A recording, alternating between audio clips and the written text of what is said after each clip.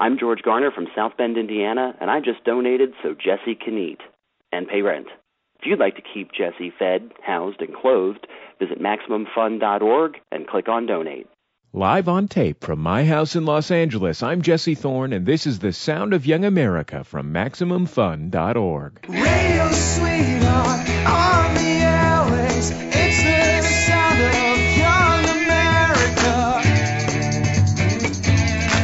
Maximum fun, maximum fun, maximum fun. Welcome to the Sound of Young America. I'm Jesse Thorne. This episode of our podcast is a bit of an unusual one. A month or so ago, I was invited to present a panel at the Integrated Media Association conference in Atlanta. It's sort of a nerd convention for public radio and TV people. I invited my friend Merlin Mann to join me. He's a public media nut when he isn't writing for his site, 43folders.com, and three people from Atlanta who I thought could help folks think about making media for and on the internet. First, Jeff Olsen, who runs AdultSwim.com, and then the brothers Chaps, who created the great web series Homestar Runner.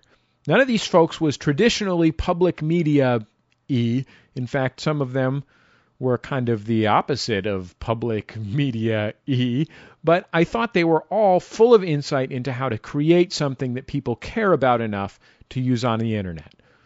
This isn't typical Sound of Young America stuff, but since so many folks like you who listen to the Sound of Young America do creative work, or at least aspire to do creative work, I thought I'd share it because there's a lot to learn from these awesome, awesome people. So, without further ado, let's go to my conversation at the Integrated Media Association conference with Jeff Olsen, Merlin Mann, and the brothers Chaps. Thanks for coming to this session. My name is Keith Hopper from Public Interactive, but it's really obviously about these guys. So I'll do a quick intro. The cliche, of course, is to say that I'm privileged to introduce Jesse, but in this case, it's definitely true. So let me go through the official description first. Jesse Thorne hosts and produces his public radio show, The Sound of Young America. From his apartment in Los Angeles, TSOYA is an irreverent and in-depth interview program distributed by PRI. He also co-hosts and produces the podcast Jordan Jesse Go, and produces the podcast Coil and Sharp, The Imposters, and the Casper Hauser Comedy Podcast. Jesse's show is awesome, and I think that all of his shows are awesome, and I think there's just as good a chance you're going to see the future of public media in this room than you will in the ballroom. So I'm definitely looking forward to this session, and let's welcome Jesse. Thank you, guys. Check. Thank you guys so much for being here. It's so cool to have this amazing panel. When we put this thing together here in Atlanta, Keith and I were talking about who we would like to have on a panel in Atlanta without even discussing the possible subject for the panel, just who we thought were the sweetest people that we could get to be on our panel. And basically the people who are here before you, including a couple of Atlanteans, which is either a person who lives in Atlanta or a person who lives in the undersea city of Atlantis. I'm not sure. And one guy who even flew himself here because he loves public media so much. Are just an absolute murderer's row of content creators and also innovators in terms of thinking about the future of media. So I will go from stage right to stage left. All the way down there on the end are Mike and Matt Chapman. They go by the professional name, the Brothers Chaps.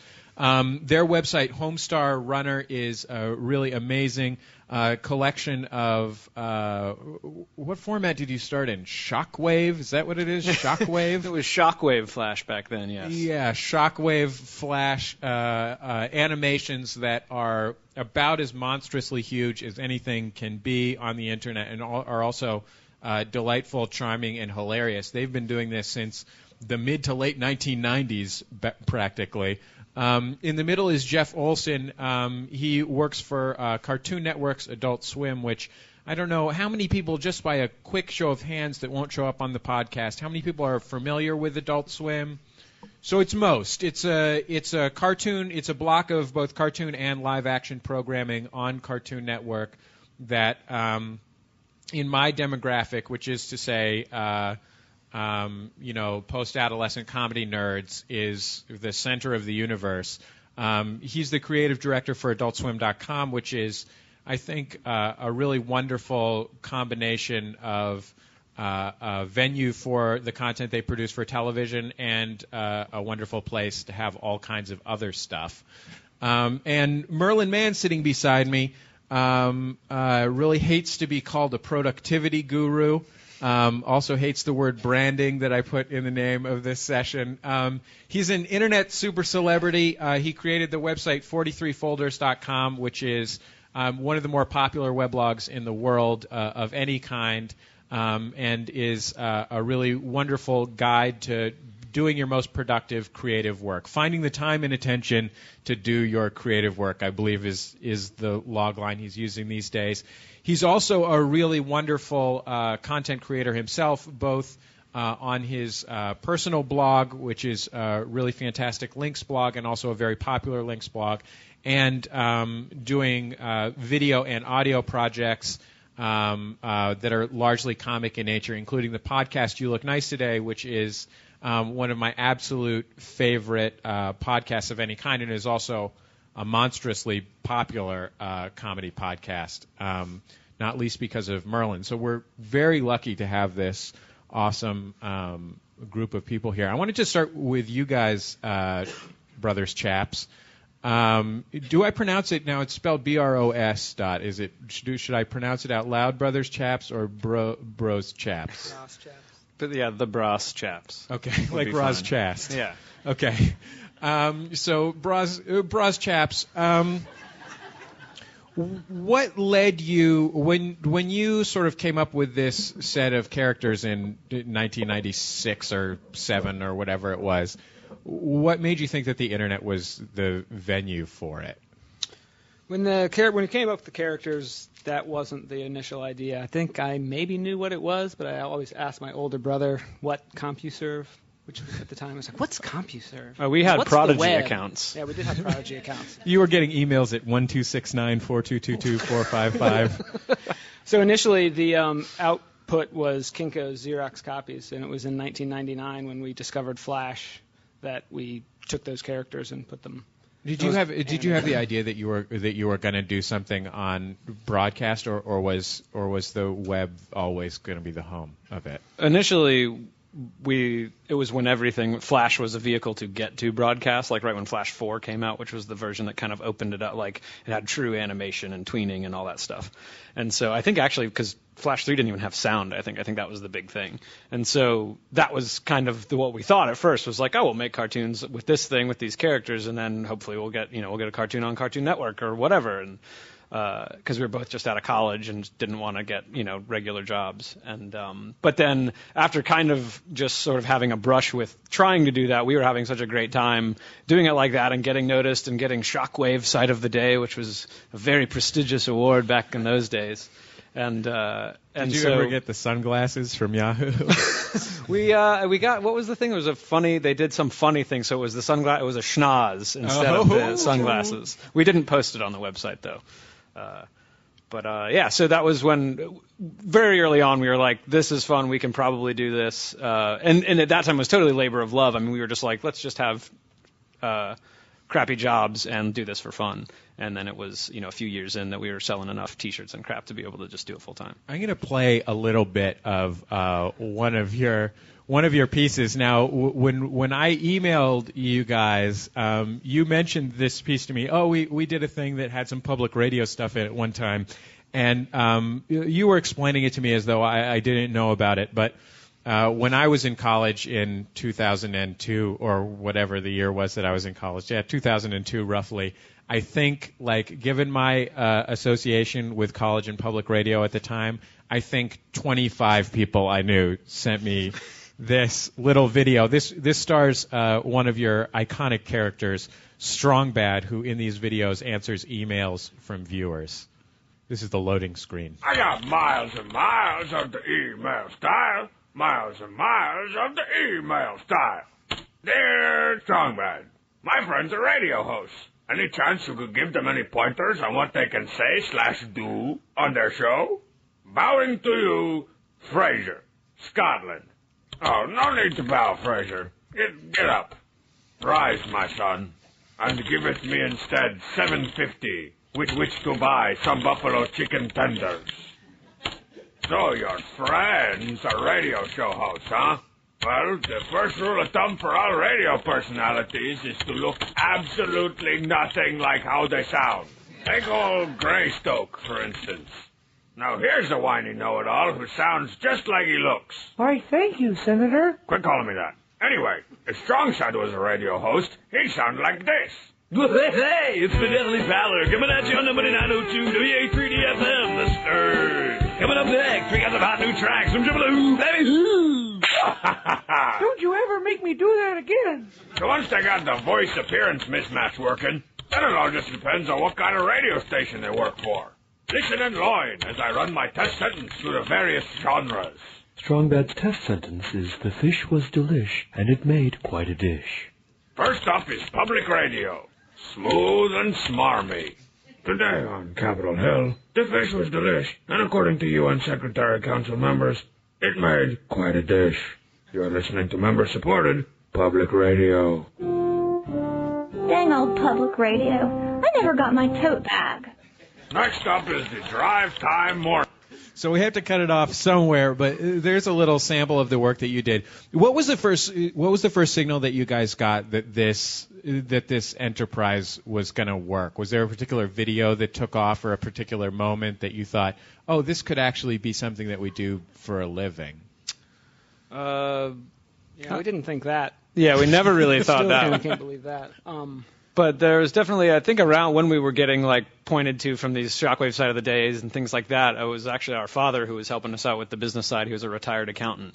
That was the one that was he was actually encouraging us to quit our jobs and being like, if you guys did this and sold, it was if we sold 25 T-shirts a month and got a couple of different freelance jobs, then we could probably quit our jobs. I worked at Mindspring /Earthlink at the time, and so that was very enticing. But it was great to have a dad that was actually encouraging that. And so it was, when the one that when we finally were like, all right, we can probably continue doing this for a while, was when this email called Trogdor that came out that was just had this, or the email's called Dragon, but Strongbad draws this dragon and there's a heavy metal song at the end, and we thought it was pretty good. It was funny. We thought it was maybe sort of the lower rung of our funniest stuff we'd ever done, and it was the thing that we just immediately got a deluge of just responses and seeing it linked everywhere and whatever, and then we made a T-shirt of it, and it's still the best-selling thing we've ever made, and still continues to always be the best-selling thing. And it's just this crappy drawn dragon. And so I think that was when we were just we don't know what the hell we did, but I guess we can probably keep doing this. Did you get reactions to your stuff that suggested that people had a relationship with what you were doing besides just the relationship that they had with something that they watched on TV or something that just happened to pass through their lives? Absolutely. Yeah, there was from very early on, because we don't do any advertising on the website, and we don't advertise it either anywhere else. It was all strictly word of mouth, and because of that, I think it had this kind of underground feel. So when you found it, especially after a year or two, we had dozens of cartoons on it. So there was it was kind of finding this. If you were into it, you found this gold mine of oh wow, there's a bunch of these. And I think definitely immediately which also at the same time makes people very sort of fickle, where it's they make it their own, and so you have to sometimes you're going to piss that person off, and it's oh, it's not mine anymore because you did this joke that I don't like. But yeah, that was always very cool. It felt like immediately it became, people would find it and it felt like the secret thing, so they wanted to pass it on to just their close friends and stuff. Jeff, you do something that is kind of similar in interesting ways, but also different in interesting ways from what the brothers Chaps are doing. You're working with a similar demographic, but you've come to it from a wing of this multi-quadrillion-dollar entertainment and bison enterprise, which is Turner Broadcasting. You also have television creative credits. So you co-created an Adult Swim series. How did you end up on the website of Adult Swim? The show ended basically, and Mike Lazo, who runs Adult Swim, said, you're going to do this. You're going to run the website. And I said, no, I'm not. I'm going to make another show. And he said, no, seriously, you're going to run the website? And I said, no, I'm not. I'm going to make another show.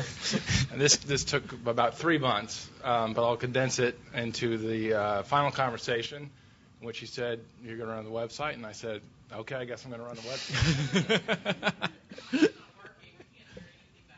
Oh, sorry. Am I just not close enough? I think that one you just have to eat it.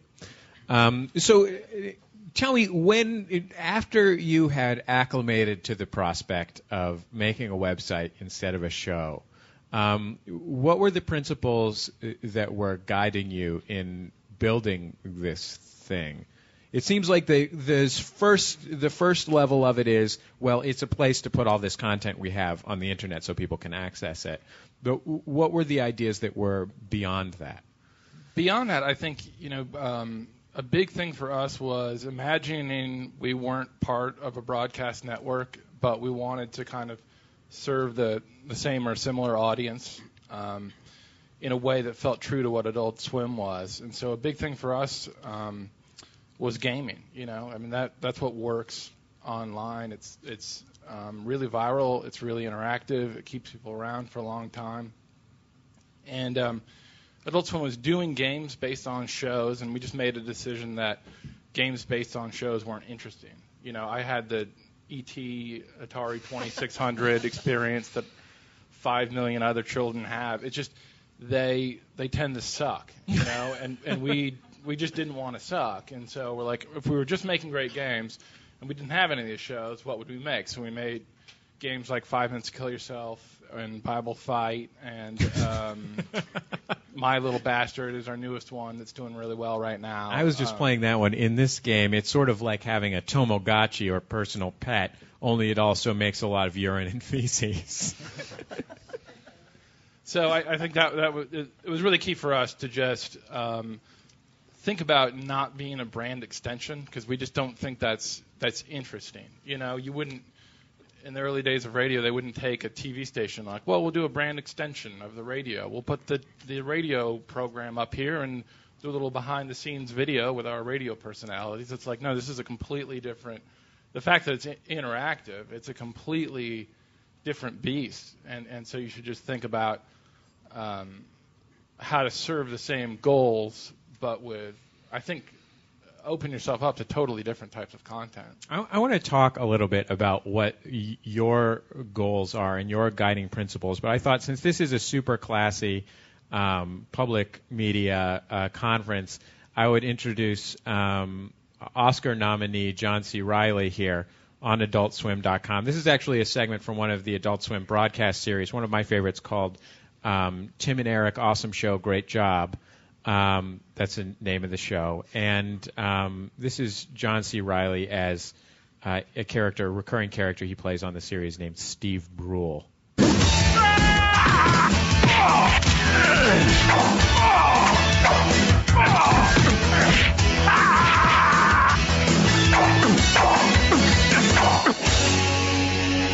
Hi, I'm Mr. Steve Brule.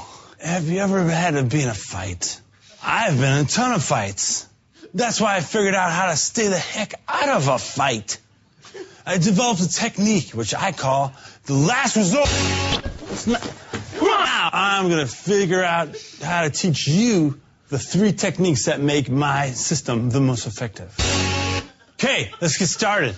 I'm going to bring out my assistant. First technique I'm going to break down for you is called kill him with kindness. This is my buddy. Denny, you're a dirtbag, mugger guy. You're going to come and I'm going to keep you off of my case, man. No, stay the heck. Oh, wait. Hey, where'd you get that jumpsuit? See? Totally confuse him. It's nice. Well, nice to make a friend. Last resort! You see that? I think that gives us some idea. How did you describe what it is that you do, what you are doing? What is your, to say it in a jerk manner, the brand proposition? Yeah, it's funny because a lot of people use the word brand except around Adult Swim. It's like everybody just Lazo you can see him get angry when people talk about the Adult Swim brand. I think a lot of what we do is the opposite of what people try and do in terms of branding. Of we're going to be consistent, we're going to do, we're going to look the same way in all these different places. I mean, you won't see the Adult Swim logo hardly on our site at all. I think the analogy you gave me once is like entertainment is like this. You're driving down a highway, it's 70, 80 miles an hour, because we're just surrounded by it now, and it's like these billboards coming past you, and you want to be the deer that jumps out in the middle of the highway. Like that's what it takes to be noticed, is to kind of do something unexpected, and what it takes to be funny is to be unexpected. As soon as it's expected, it's not funny. So I think branding and consistency weirdly can fight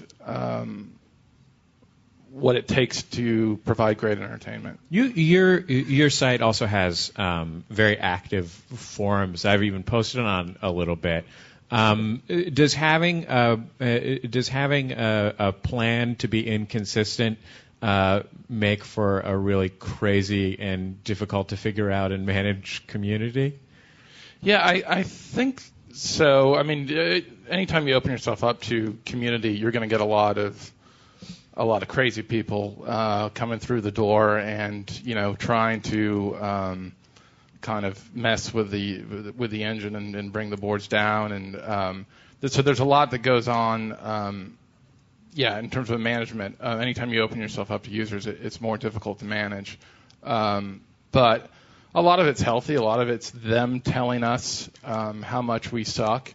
And then the guys who do the bumps that you see will take those and put those on TV. The bumps are the interstitial graphics on the. Right. So it's a great way to take a negative of, hey, Adult Swim, here's why you suck, and instead of trying to bury that, we'll take that and we'll put it in front of 1.5 million people watching Family Guy, and now all of a sudden this guy who hates you feels famous and loved, So it's not trying to control the discussion. If anything, it's like the signature at the bottom of your email, the guy telling you how much you suck. Like it's. I had this feeling like, I got this really amazing thing in Esquire. I should put that at the bottom of my email so when I email a publicist, they think I'm legitimate.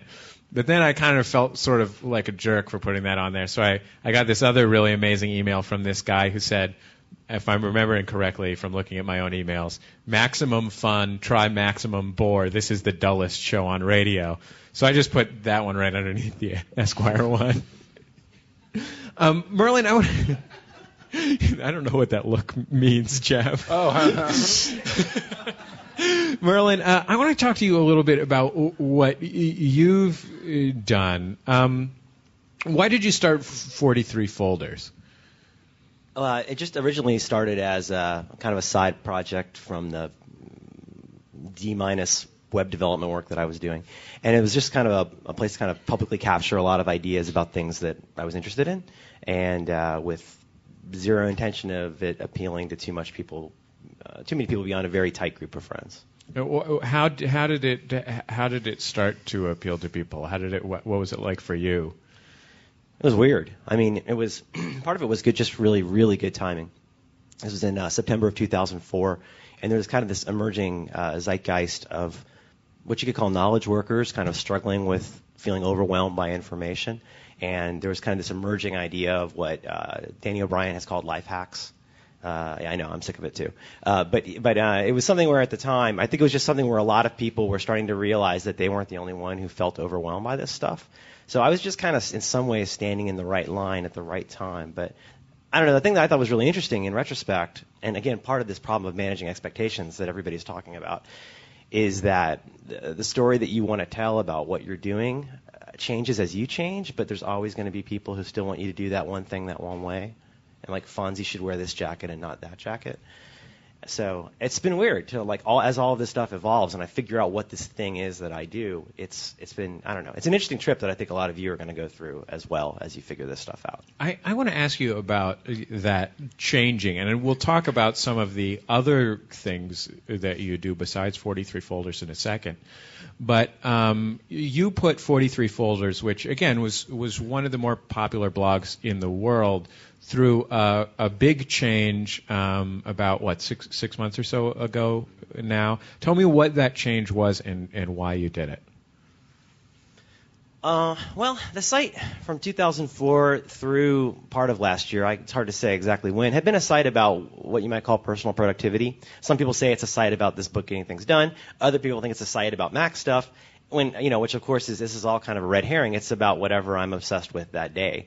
And I hopefully never said it was much more than that, but as my ideas about this stuff evolved, I started to realize, I don't know if this is too inside baseball, but I started to realize that I was trying to solve the wrong problem with what I was doing. And then instead of trying to tell people what kind of notebook to buy and how to tag their to-do list, it should really all the productivity stuff should be about clearing off your desk to create large blocks of time to create things that you're genuinely happy with, whether that's an Excel spreadsheet or a sculpture or a musical about Billy Joel, whatever it is.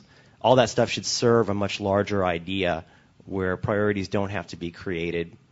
They just present themselves and it's clear. And so I felt like I was kind of I didn't want to keep contributing to this really obnoxious social media trend of, 14 new ways to download Firefox extensions, which is like a guaranteed traffic driver and a great way to treat your audience like a dumbass.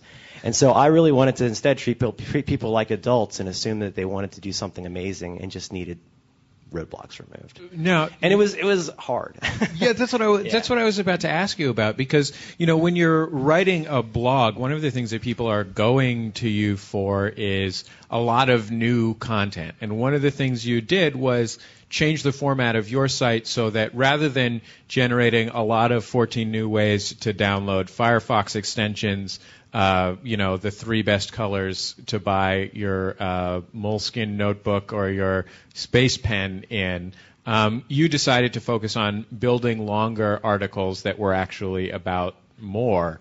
Was that scary for you to basically be offering something that maybe was more reflective of what your site was about, but wasn't the easy traffic builder?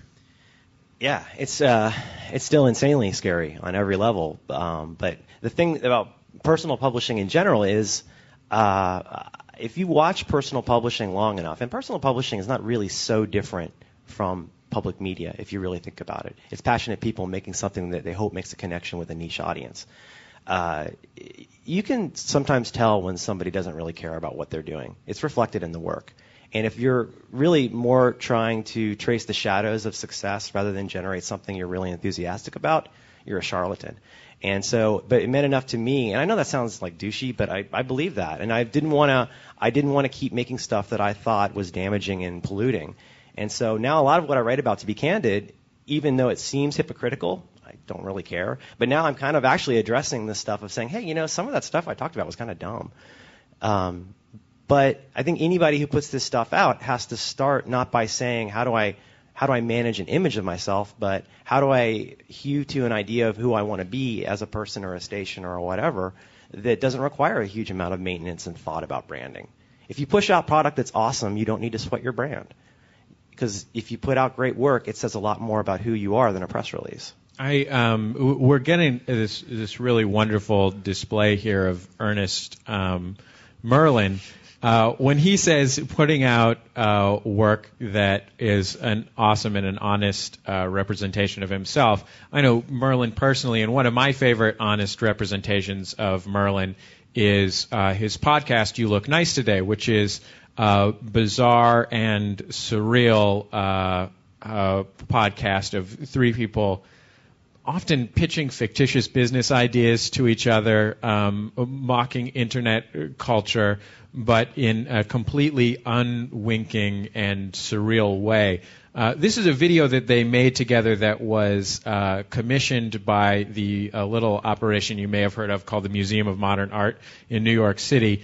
in which, and I'm only playing a little bit of Merlin's portion of this, but in which they played Foley operators commenting on the Foley operators of the era of silent film. So it was commissioned for a silent film project, and so they here portray Foley operators. And I won't lie, he's very sharp, but he's very unorthodox. Family leaving a museum. Someone forgetting to mail a letter. Quiet evening at home. Imbecile! White bread, white bread! Oh, God!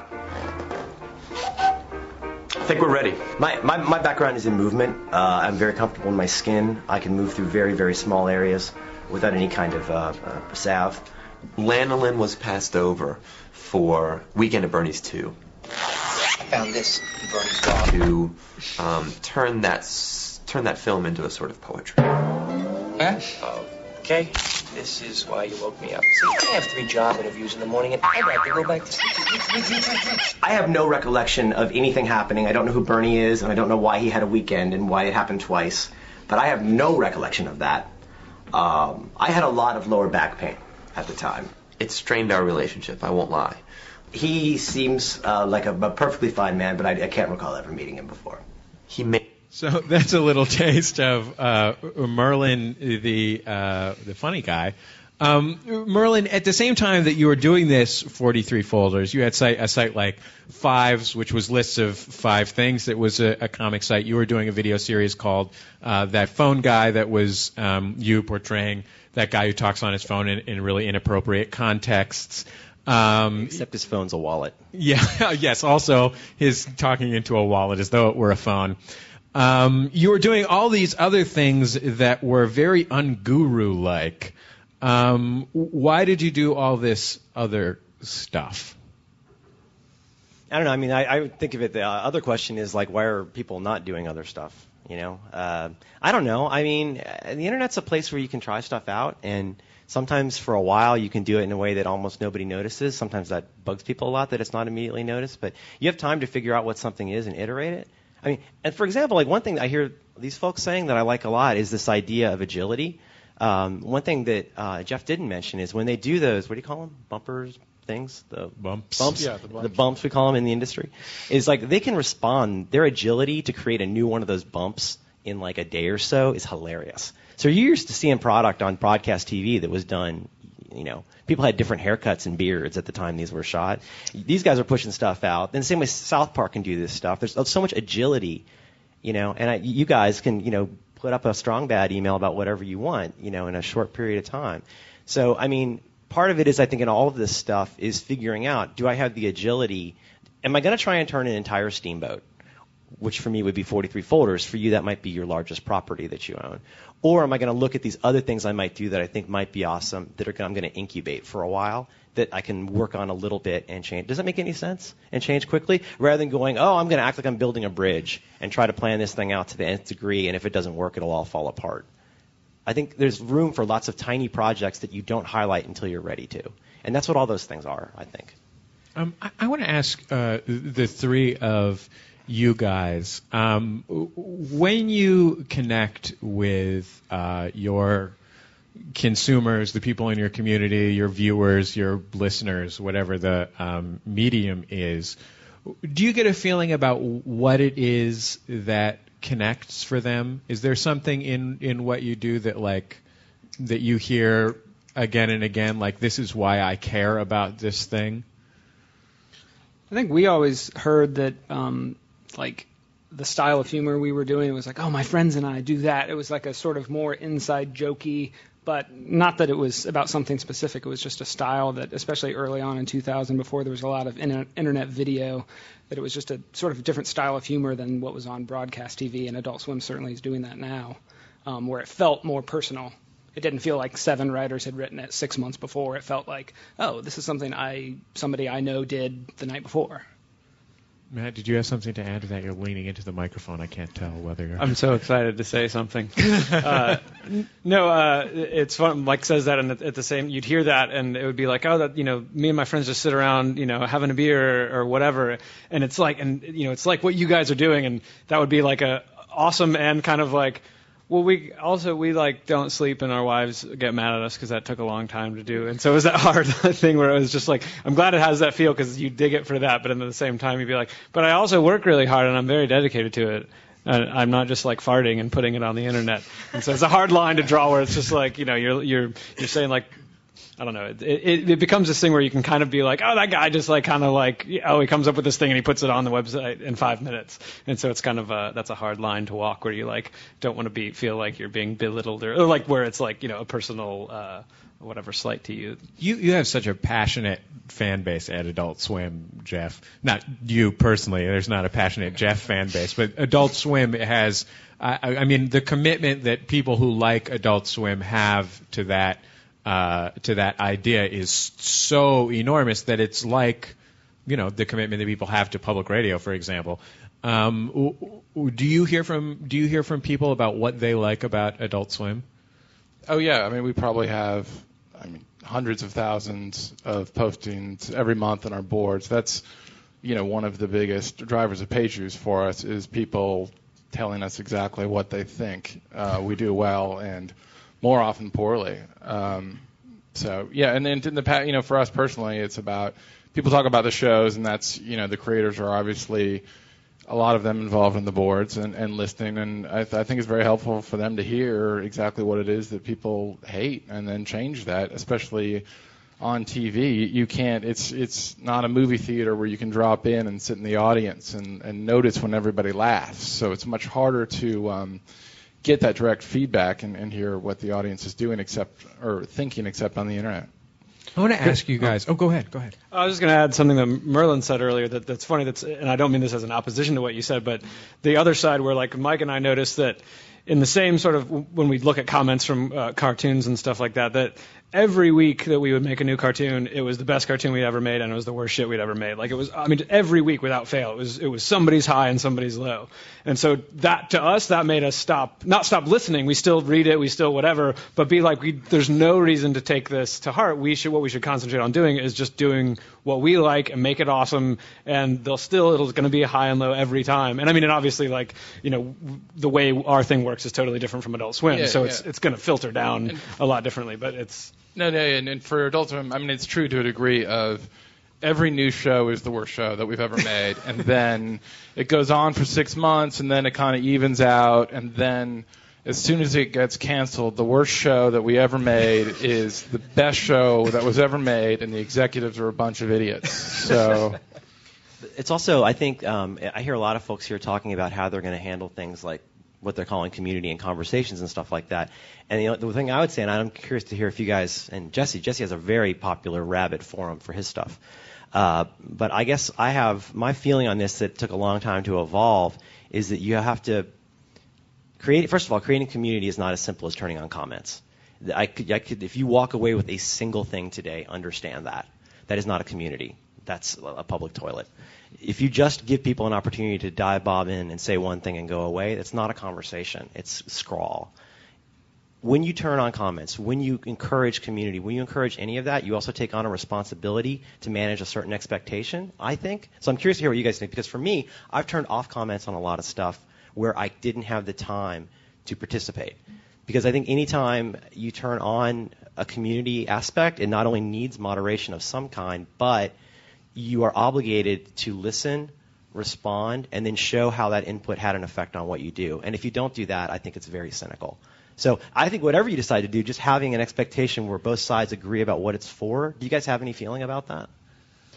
Well, with us, we like I said, we had dabbled with forums briefly, and then we're just like, it was more a technical thing than it was like a community thing. But the other thing was that the fans had already made them. There were already like fan sites and stuff, and those were way cooler and had their own identity and like in-jokes, like their signatures would be like some joke we didn't make but with one of our characters. And it was just like, wow, they have their own weird in-jokes on the forum. So we let that go by itself. And then for us, it was, we have these strong bad email things where those are all real emails from fans. And so that was kind of our thing, where it's like, yes, it's one, and we don't do them every week, but it's like just one person gets it up there. But the fact that that is available, and like with Jeff, the bumps that you do in between shows, where it's just like probably 75% of the comments are hoping they're gonna, especially the negative ones, are hoping they're gonna get put in one of those things. And so that right there is like helps to do it, where it's like, no, we listen, and sometimes we do this really awesome thing with what we heard, and so there's that chance that might happen to you. I don't know if that addressed what you were saying, Merlin, at all.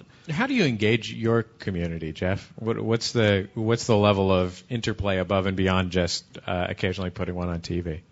I think it totally depends upon the show and the show creator. I think some show creators are really active in the message boards and like to be feel like they have a community, and those are the shows that the folders that tend to be most active. Others of them have probably never even visited.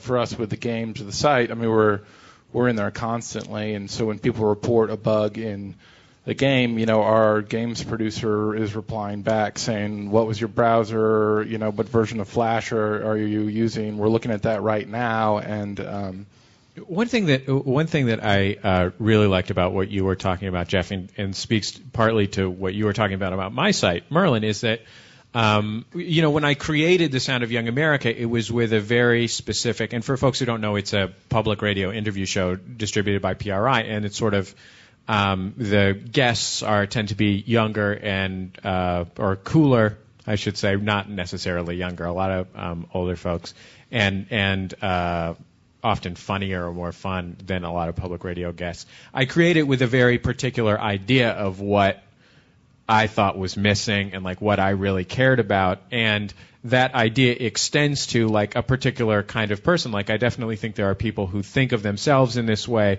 and feel like, oh gosh, I have the like intellectual curiosity of a public radio listener, but I'm also interested in things that make me laugh.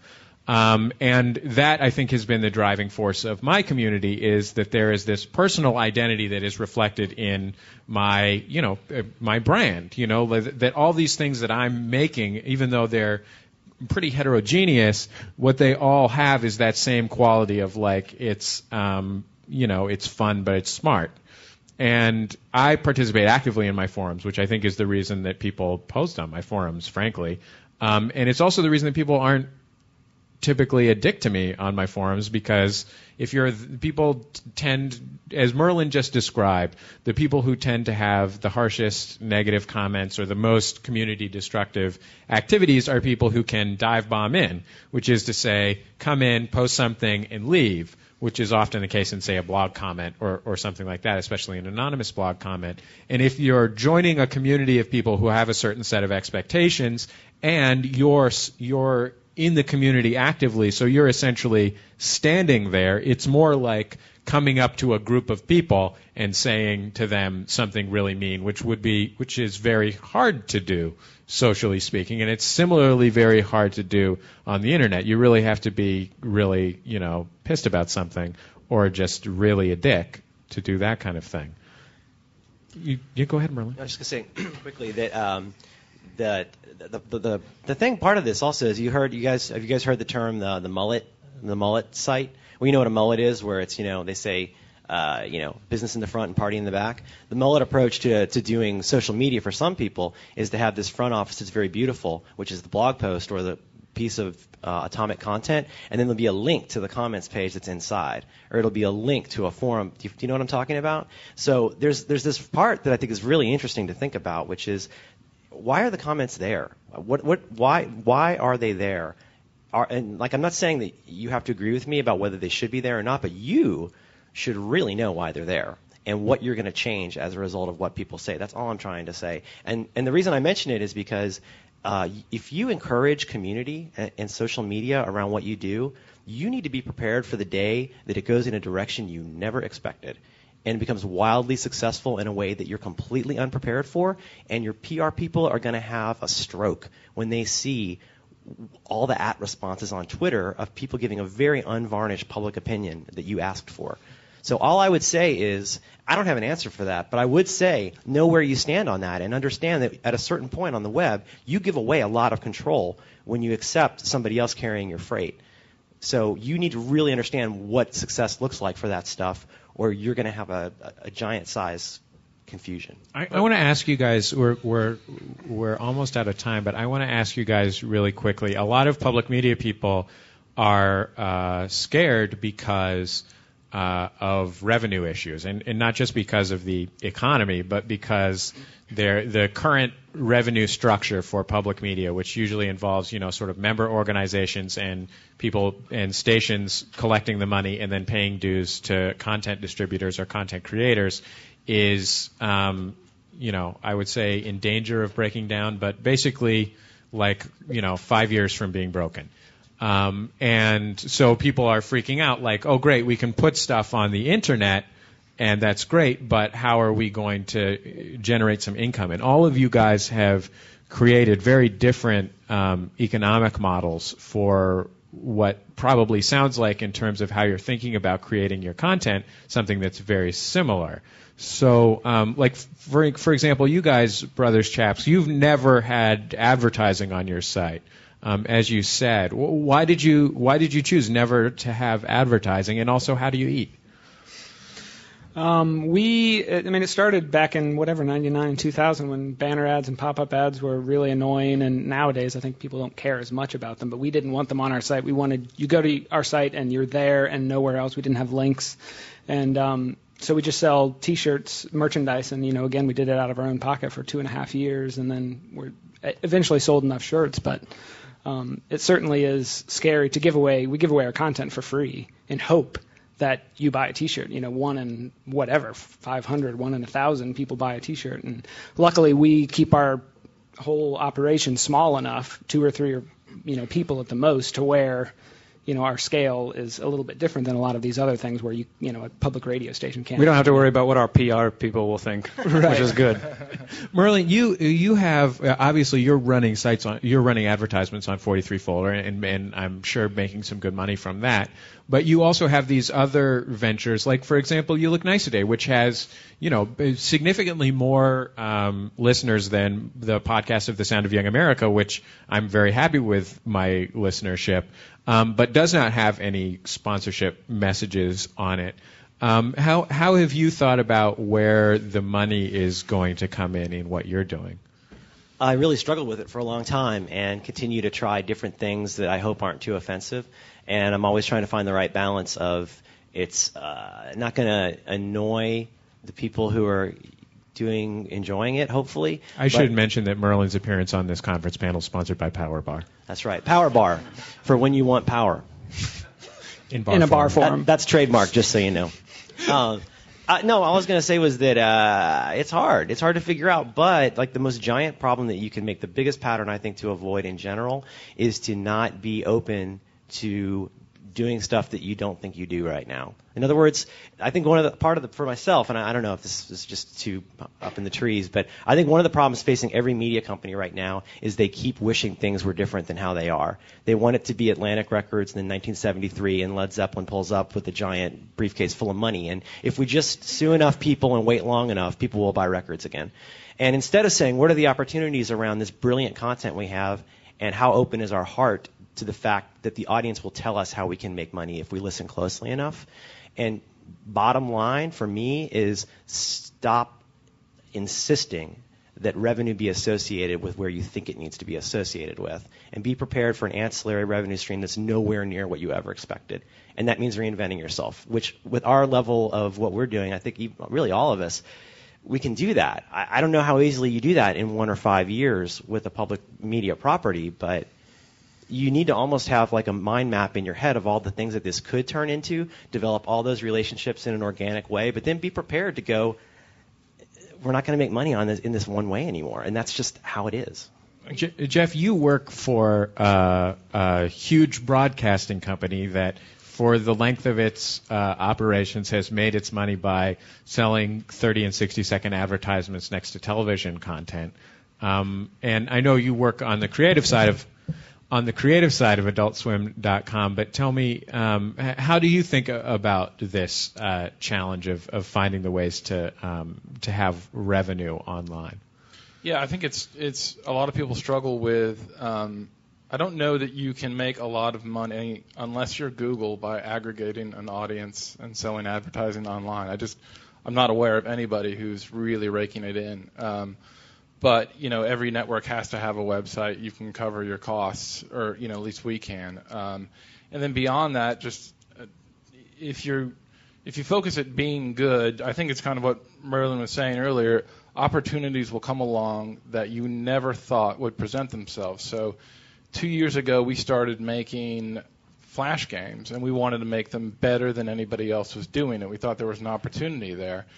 And then whatever it was 6 months ago, the iPhone application store opens. And we're like, oh, my God, we have all of these great little casual games, and people are actually paying, instead of getting paid 2 cents when they play a game, you're getting paid 99 cents, or you're getting paid $4.99 was the first game that we released. And, oh, my God, here's a business that we never thought would have existed, but just by being good, we were in a place to exploit it when it suddenly emerged.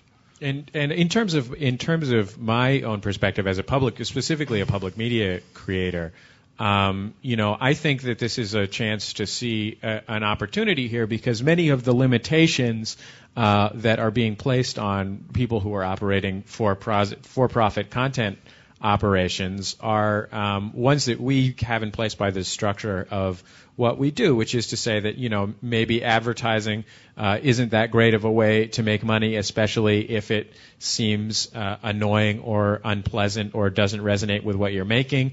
And maybe your first responsibility should be to the content that you make in your brand and serving the public, rather than to advertisers, which of course is what we already do. And I think that for those of us in public media, we can see this as an opportunity, because we can do almost all of the things that these people, that folks who do for-profit content creation can do, only we're already on board with a lot of these ideas that you've heard these folks on stage talk about, and plus we can totally get grants, which is sweet. We're just about out of time, but I wanted to see if there were one or two questions we could take from the audience here while we're standing here. Anybody? Anything? Yes, ma'am. Sue.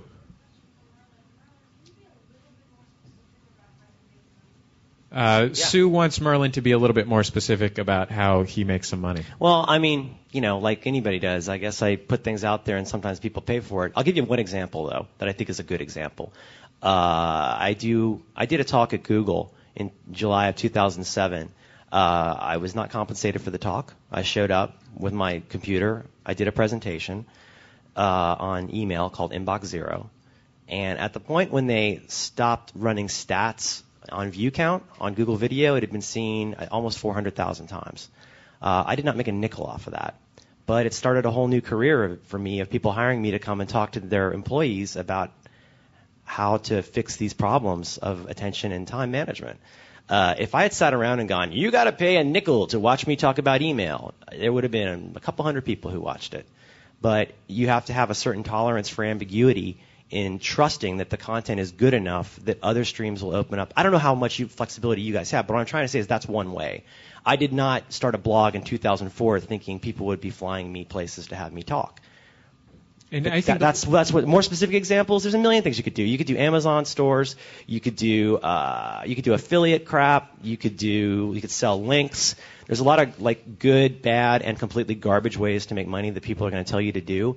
You need to do what you think is right and not do anything. Don't worry about your brand. Worry about ruining your content and pissing off smart people. That's your concern, because nobody's going to care about your content if they come there and think you don't respect them or treat them like a smart person. And the good news is, because we work in public media, from time to time we work for an organization or a funder that can say, Hey, how about you work on this for a while because it's a good thing and has a public service rather than because there's revenue. And then you can discover where the revenue is along there. I see some people packing up their bags, so I'm going to wrap things up. But thank you so much. Thank you so much for coming. And I just the Brothers Chaps, you can check out their work online at homestarrunner.com. You can check out Jeff, of course, at adultswim.com. And Merlin, you can check out the various tentacles of his empire by starting at Merlin Mann with 2 N's.com. And thank you guys so much for coming. It was a pleasure.